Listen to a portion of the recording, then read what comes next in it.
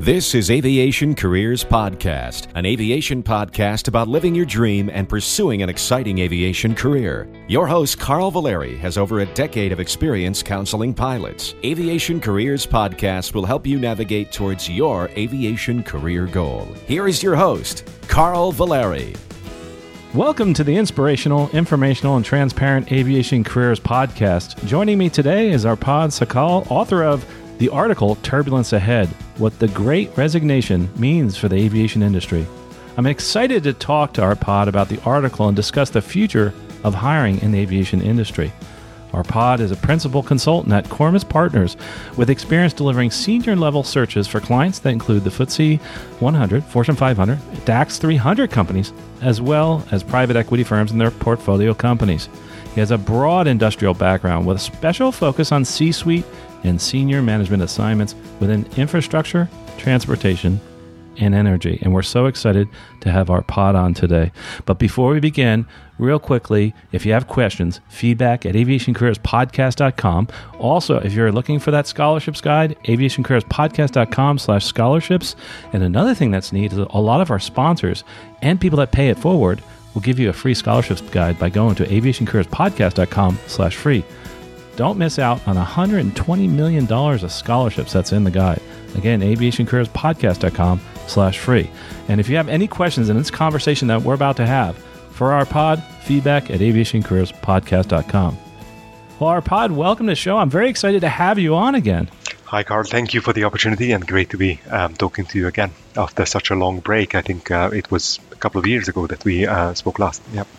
It absolutely was. If you want to listen to those episodes, by the way, they're in the show notes. It was episode 277, and it actually talks about how to best prepare for a career in aerospace and aviation following a crisis. And also back in 257, we discussed, is gender still holding back women in the aviation industry? Very good interviews. I highly recommend people go back and listen to that. But today we're talking about actually something really interesting that's broad, not just in this industry, but I love the title of the article, Turbulence Ahead, What the Great Resignation Means for the Aviation Industry. So give us a little bit of color as to what this talent landscape looks like right now in the aviation industry.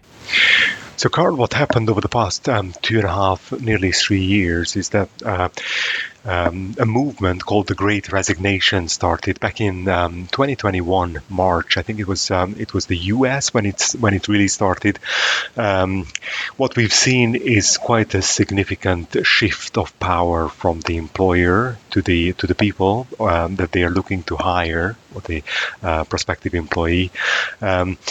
This trend had quite a significant impact on the aviation industry, and we are seeing the consequences of those negative trends all around the world. Basically, here in Europe, but also in North America, you're seeing what's happening at the airports. You're seeing what's happening with delays, denied boardings, cancellations, things like that. I mean, it's a mess, really, and it's not only labor or the people on the ground.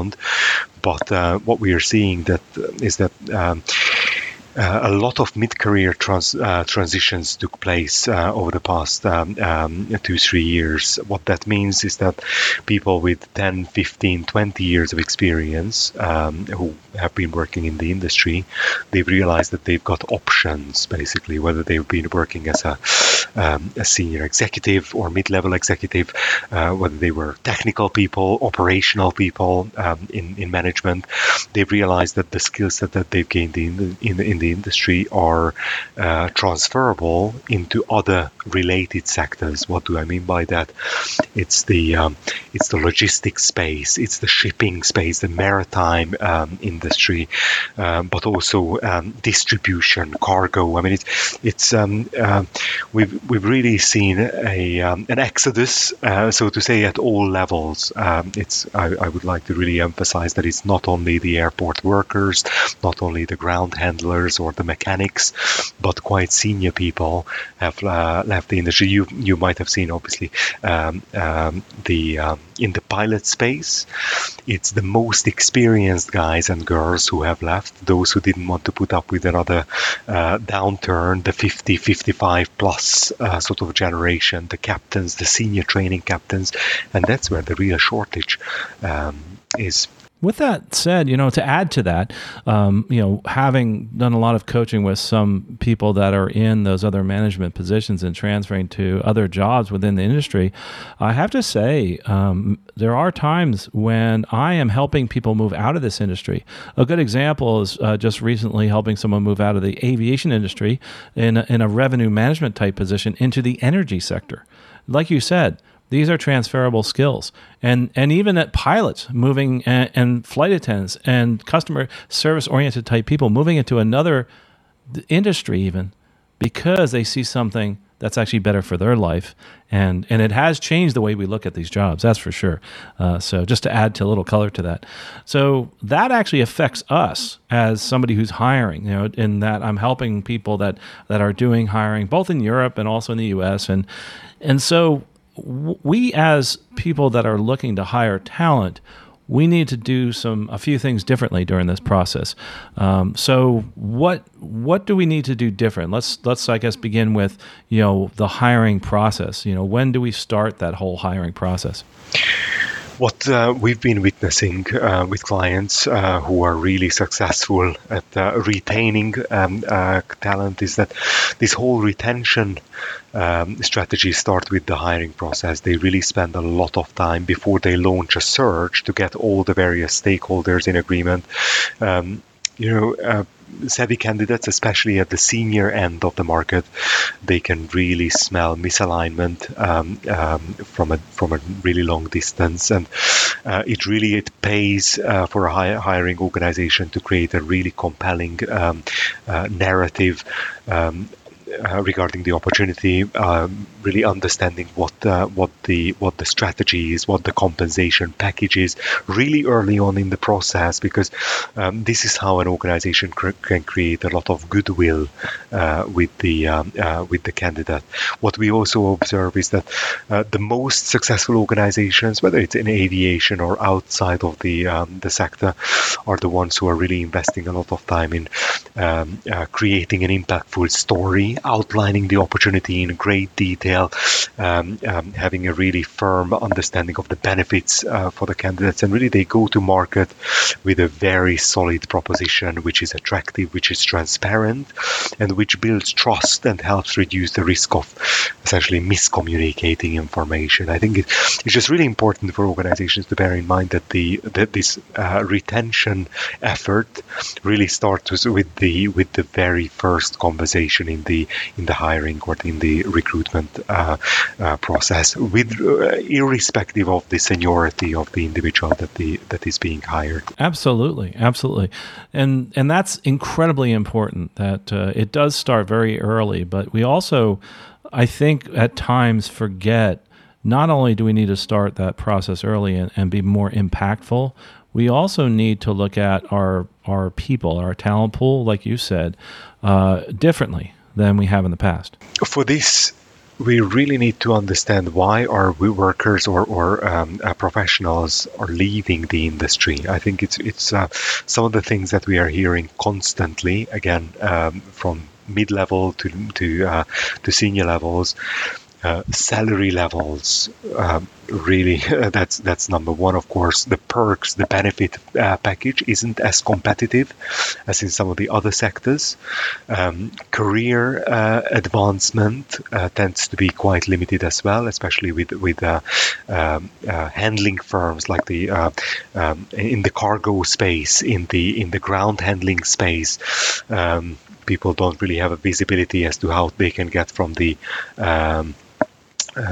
from an entry-level role into the office. Lack of recognition, need for a better work-life balance, unhappiness with management, dissatisfaction with the company culture. I think those are the ones that we are really seeing, and I think this leads me to this. The other point is really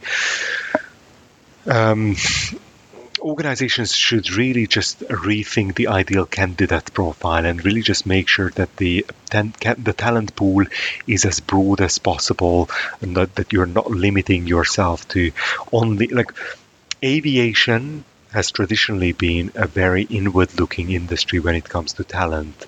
If you didn't have airline experience or airport experience, then people didn't want to talk to you, because how would you know the industry, or how would you understand?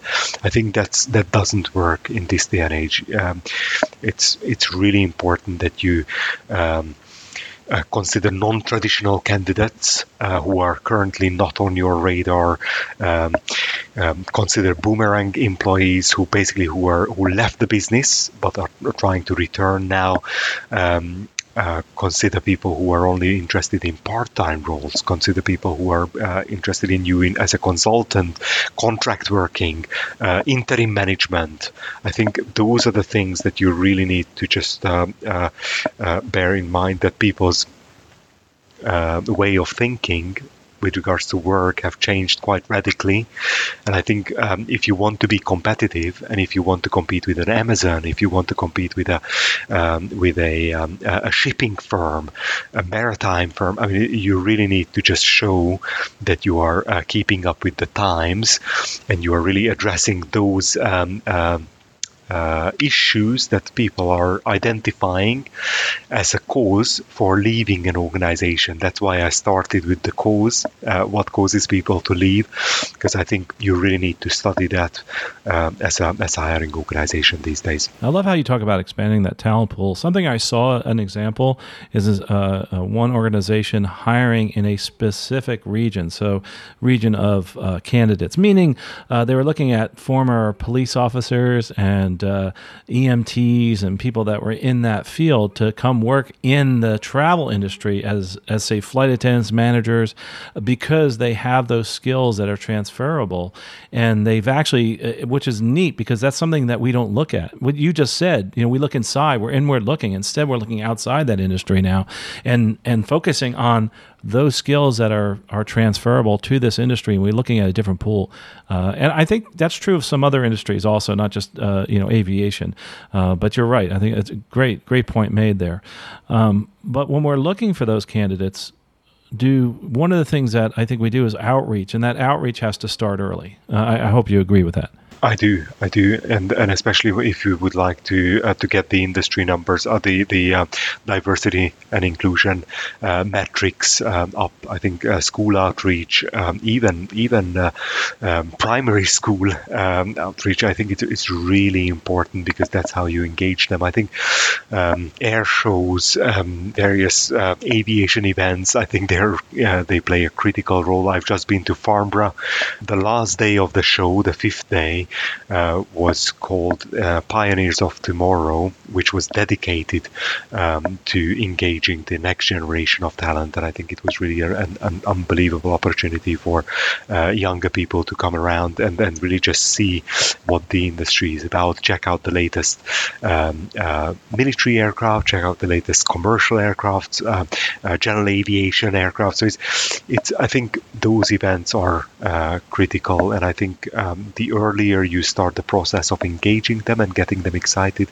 The one thing I would say, I do quite a lot of speaking at Cranfield University, but also from time to time with Embry-Riddle in the States and also in Singapore.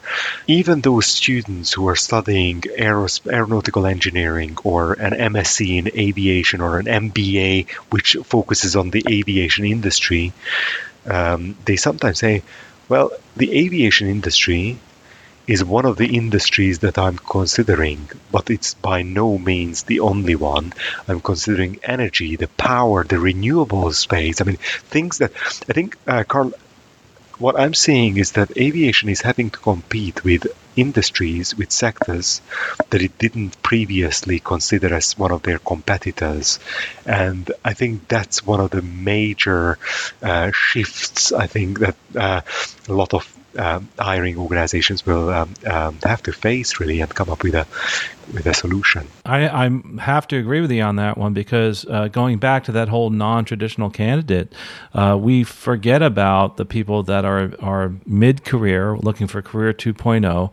And when we look at Career 2.0, sometimes we forget that these people are outside this industry, but they're also looking outside this industry. Not only are they outside looking in, but they're also looking at other opportunities. And that is something that I have lots of conversations with about. And here's something else I want to make that point. When you say talking about starting early, we also have to include everybody, not just the young folks, which is great. The Pioneers Aviation, I'm not downplaying. I think it's wonderful. But what I'm saying is we have to also look towards those that have in their 30s and 40s that still have a whole career ahead of them. How is it that we go out and include them in this industry? And they're thinking, gosh, I can't be included in this industry because I'm too old to get started. And that's not true. We have to be inclusive of all ages also, which I think is quite important. Exactly. No, that's a really good one, because we tend to focus on the next generation, but I think it's very important to get those who left the industry. I think that's one group, and those who never really considered the industry, that's another group basically. And I think the way you go about it, I think it's slightly different. Yeah, and to be fully transparent, that's actually how we make most of our money in this business. Is we do career coaching, primarily for the non-traditional student or non-traditional candidate, and that is somebody that actually is in the midlife career change. There are lots of people looking at the younger folks too. So the point I'm trying to make is look through the whole spectrum. Don't just focus on one. But I really think getting there early and getting this in their head is so important.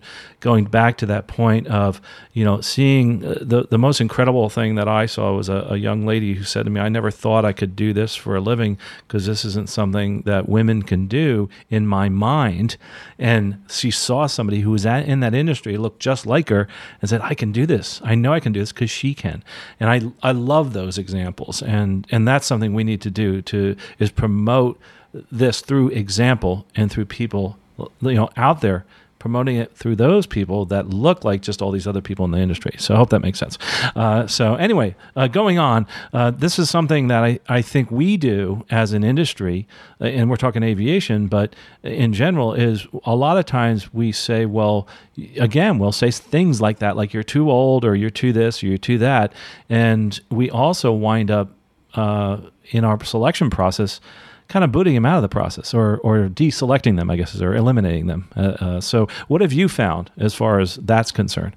So from our experience, it's so easy for a client to say that, let's reject this candidate because of so and so, because of age, because of lack of relevant experience, or doesn't have the 20 years or 25 years plus experience that we've been looking for, or lacks the substantial P&L responsibility, whatever it is.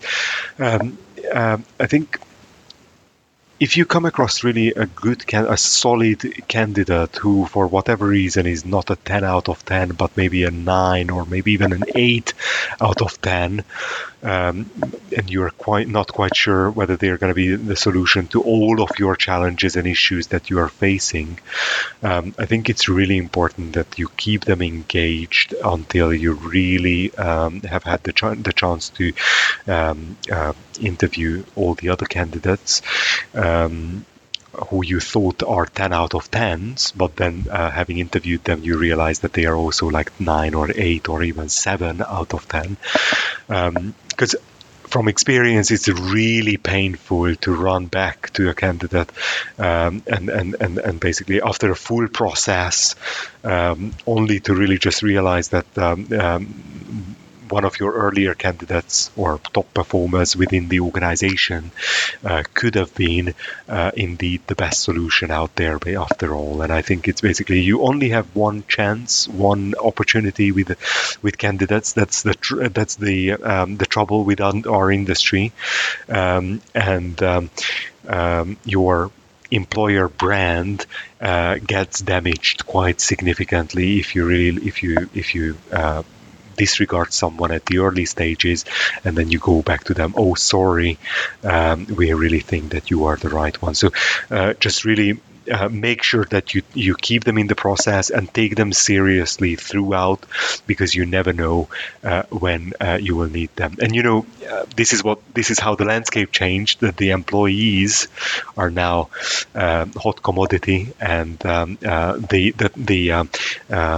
table have turned. They sure have. And with that said, we're talking about the, bringing people on, onboarding, that type of thing, and not eliminating people. But now we have a candidate, say, and in general, how do we retain them? How is it that we look towards the future of that candidate as an employee at the company, or as a partner, basically, at this company? How do we keep them up? How do we retain them right from the beginning?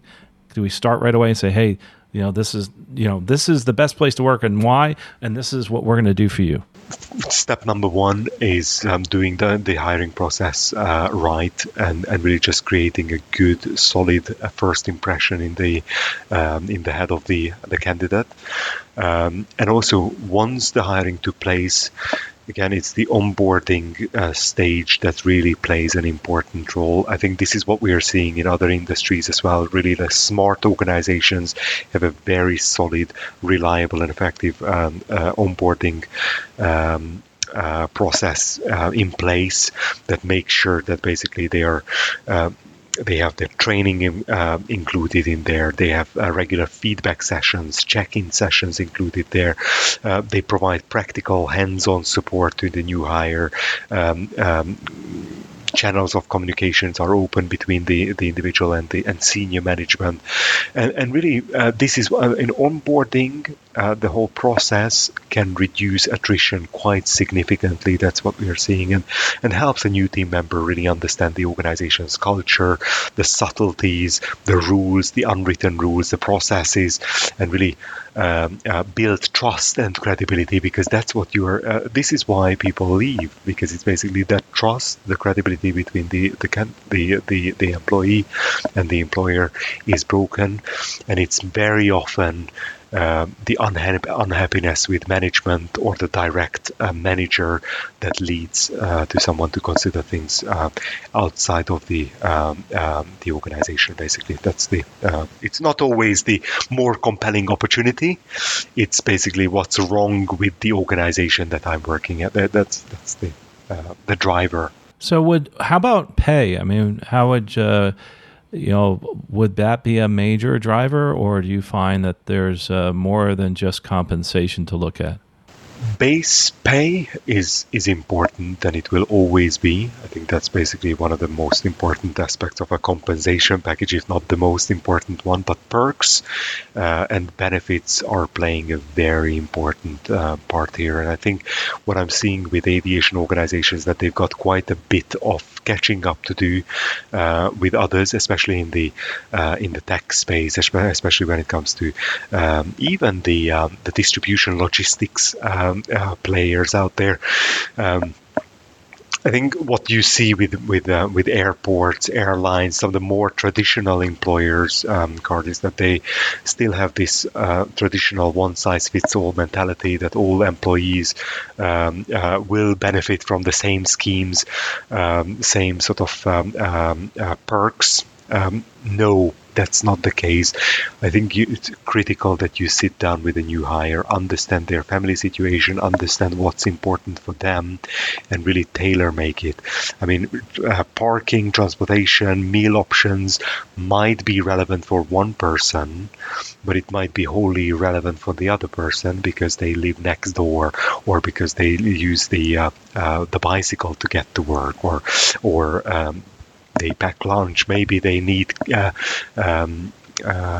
care with their kids or elderly parents, or you really need to think outside of the box these days, because others do. Basically, other sectors, employers do. So just make sure that you are tailor-making whatever benefits, perks you provide with the employees.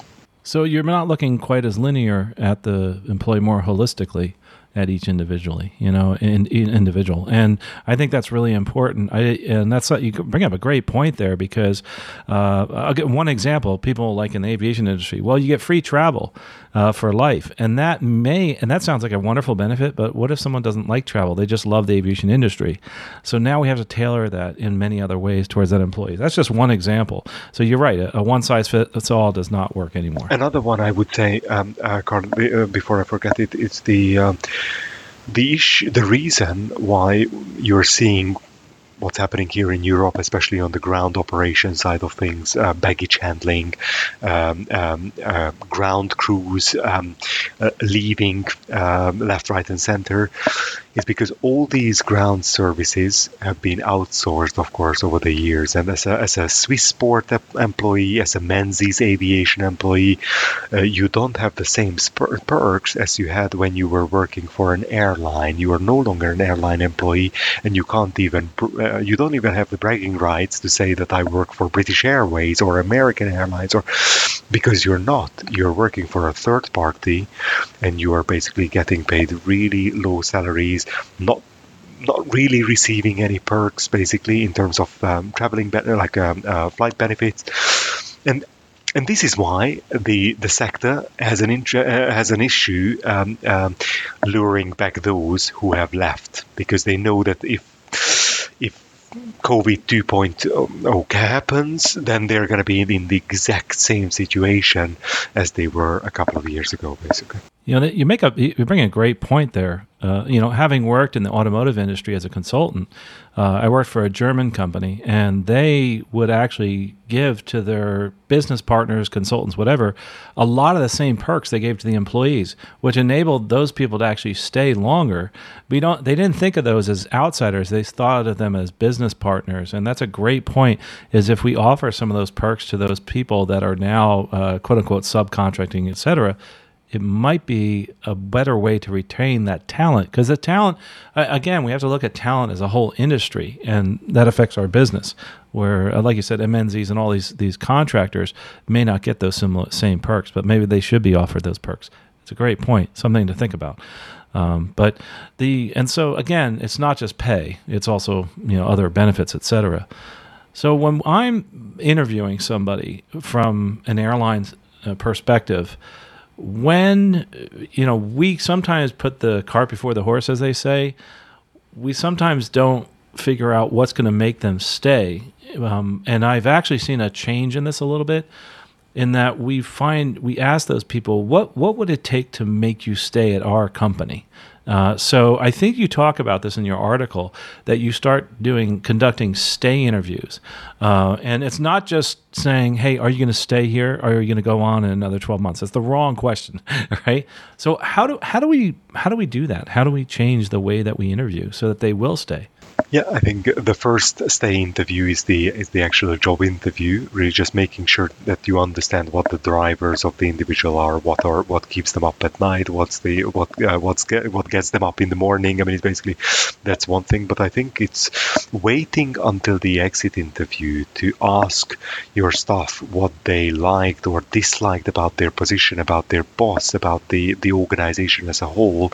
I think that doesn't work any longer. I think it's basically, it really needs to be an ongoing dialogue between the employee and the employer. Stay interviews are a really good opportunity to make sure that you measure the pulse of the organization through the employees, asking them what matters to them most, what are the things that they are satisfied with, where are the things that you can make any improvements, changes based on their feedback, so that it is less likely that they're going to leave as a result. So the problem with exit interviews, Carl, is that they only happen once.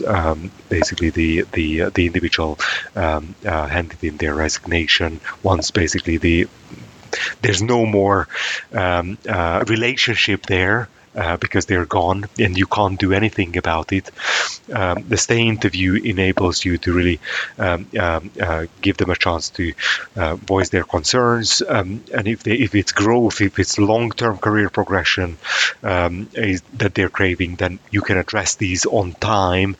And listening, like with anything, I think it pays because you can anticipate and you can address those issues real time, not when the trust and your credibility and everything is gone. So those stay interviews, they start in the beginning and they continue on throughout the career of an individual. One feedback I've heard from people and somewhat pushback from people about these quote-unquote stay interviews is that they want it to be safe. In other words, if you are going to give feedback to a company, to your employer, you may not feel safe doing that, and that you're worried you may get fired for what you say, even though it's the truth. So that actually, the implementation might be difficult. The other thing is that people put out surveys. That is not a stay interview. It's very passive. It has to be active. So maybe you could give a little more granularity to that, to the actual stay interview. How would you make it safe, and how would you make it so that you're not just doing a survey? Whether it's safe or not, it really depends on the individuals who are involved and what your relationship with your manager looks like, of course. But I think in a healthy sort of organization, I think it should be really honesty should be encouraged, and I think it's really important that you have a space to voice your concerns and to really be upfront and honest about these things, both ways, by the way.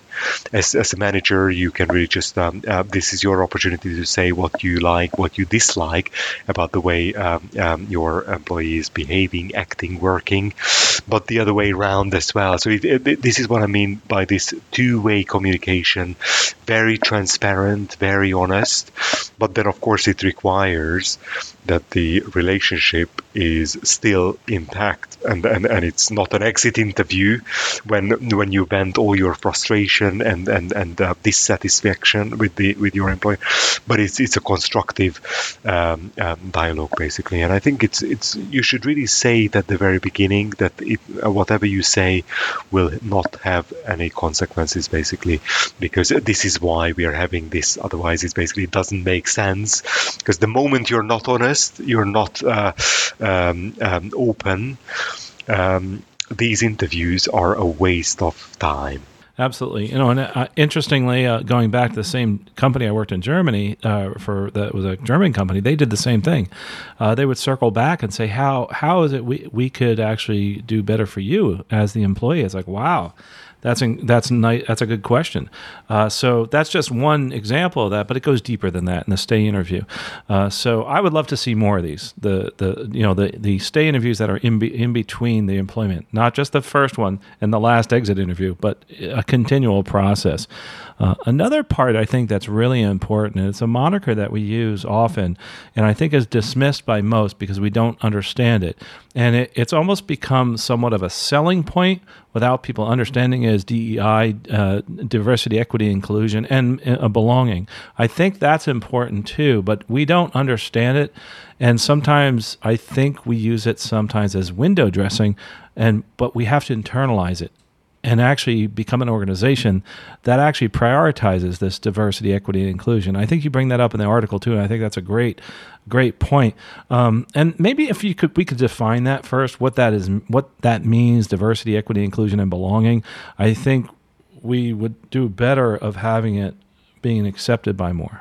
I think it's what we've been observing is that organizations who really are properly diverse, but it's not only gender, not only age, but also like race, ethnic diversity. I mean, there are so many facets to diversity.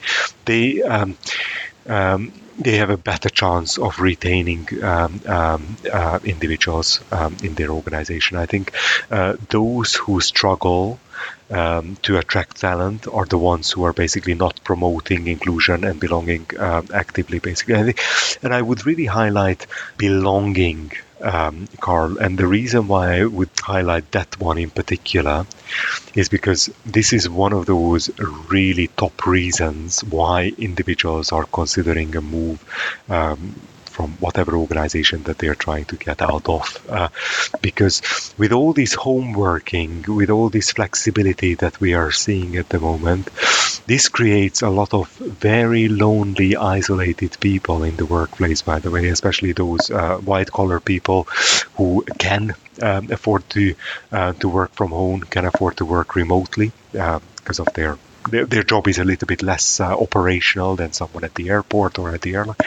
This lack of belonging, lack of alignment with the values of the organization, the culture of the organization, not really having any kind of workplace relationships. I think those are the issues that really organizations need to address, because they play a very, very important role. As much as individuals crave all this flexibility and can I work from home like 2 or 3 times a week? Yes, you can, but I think it's really important that the belonging aspect is addressed, basically. And how do you address that? Having the dialogue, having the conversations, making sure that you do meet in person.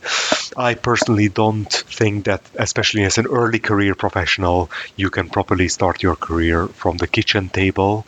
I think you really need to be where the action is, and that's not in your spare bedroom. That's my sort of take on this. I think belonging is both physical and psychological.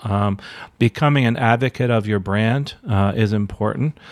Being an ambassador of the company that you work for, the brand that you work for, I think that's really important. And a lot of times we can't do that just through what we're doing here from a distance. I mean, you said you're in Budapest today, and I'm in Florida in the U.S.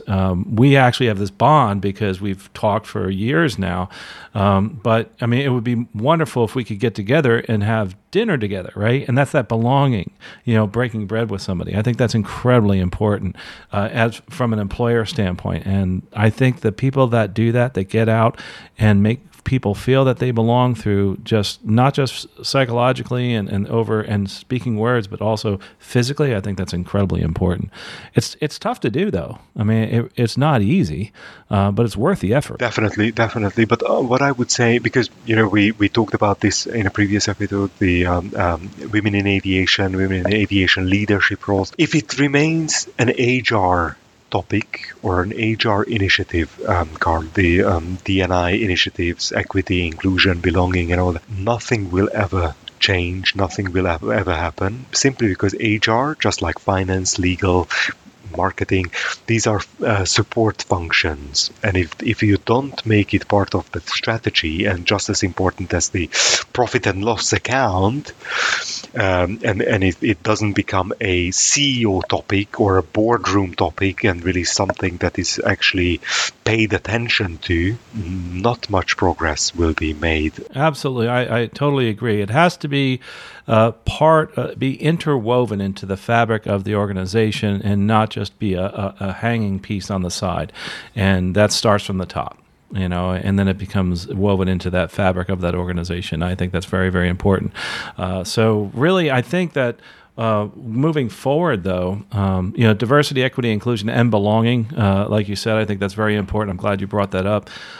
Where do we go from here? I mean, these are some awesome points you've made. And by the way, you'll be able to find that article. We'll have a link to it. It hasn't, as of the publishing of this podcast, you should be able to find that online.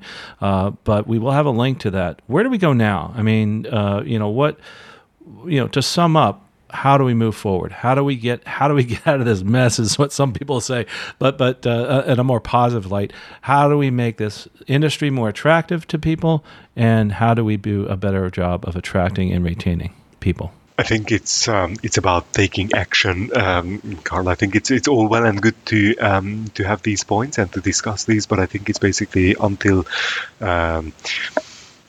the stakeholders within the industry are really properly practicing what breach. I think it's not much will happen. I think it's a structural shift, by the way, that we are seeing. I think it's basically people are saying that it will be better in the autumn, it will be better in the winter.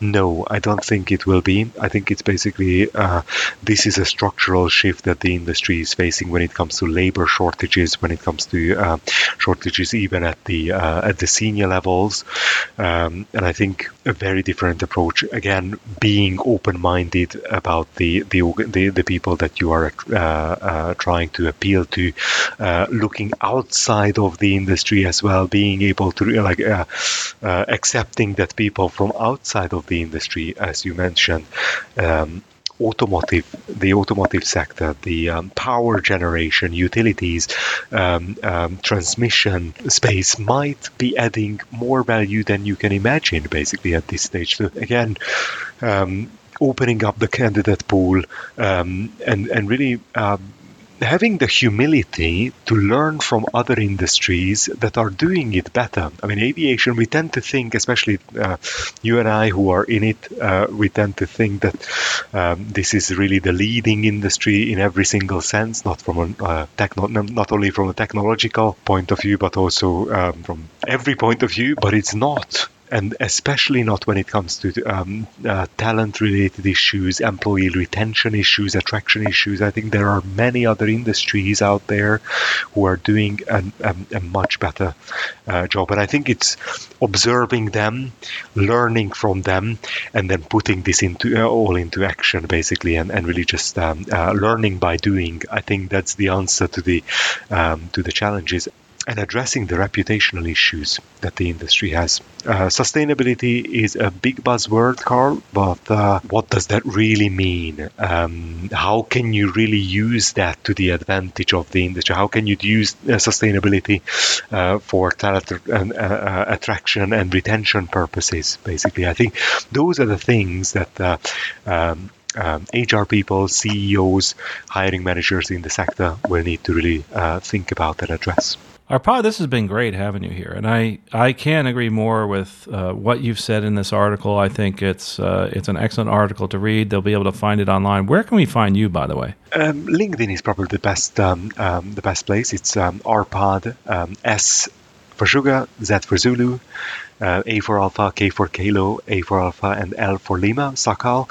And if you put that into LinkedIn, then I'm quite active there. So if you would like to follow me or contact me, then please do so. Would be happy to answer any questions, concerns, if I can.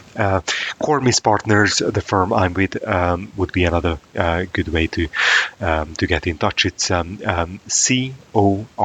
CORMIS, partners, all in one word.com. We're based in London, but we do a lot of work in the States, but also in the Americas region, Latin America, and also in other geographies as well. Arpad, it's always a pleasure having you on. Of course, we're talking to Arpad Sakal, who's the author of A Turbulence Ahead, What the Great Resignation Means for the Aviation Industry. A terrific article. It's a lot packed into a small space.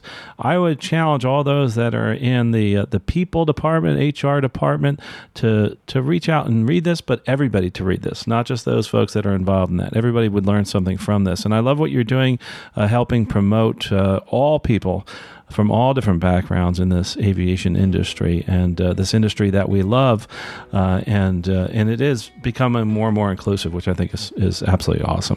Arpad, thanks again. Thank you for the opportunity, Carl. Thank you. You know, if you're listening to this right now and you're about to finish this podcast, I would challenge you to go out and read his article to learn something about how to choose a company. If you're looking for further employment, you know, what would you look for in that business, in that company, to become part of that brand? But also, if you're looking to move forward in your career, if you're somebody who's working with people in the HR department, you'll learn something from this. But to do that, we have to humble ourselves. And we have to say to ourselves, what is it that we can learn? We've been doing the same thing for many years. What can we learn from maybe reading this article and doing some more research? Sometimes that's hard for us to do, but I'm going to challenge you to do this. I always say that you should do something today to move forward in your career and your life. What I want you to do today for me is to think about what it is you can do better so that you can be more inclusive, so that you can be actually somebody that's helping promote other people of other different backgrounds into this aviation community that we love? How do we bring more and more people in? One of the ways is to start is just reading this article. But I really want you to do that for me. Take that one step today to move forward in your career and in your life. We'll talk to you next episode. Safe flying out there. You have been listening to Aviation Careers Podcast, an aviation podcast about living your dream and pursuing an exciting aviation career. This aviation podcast is produced by the Valeri Aviation Corporation. Although host or guests may receive compensation for products and services discussed in this podcast, compensation never influences our opinion. Before purchasing any product or service, you should always do your own research.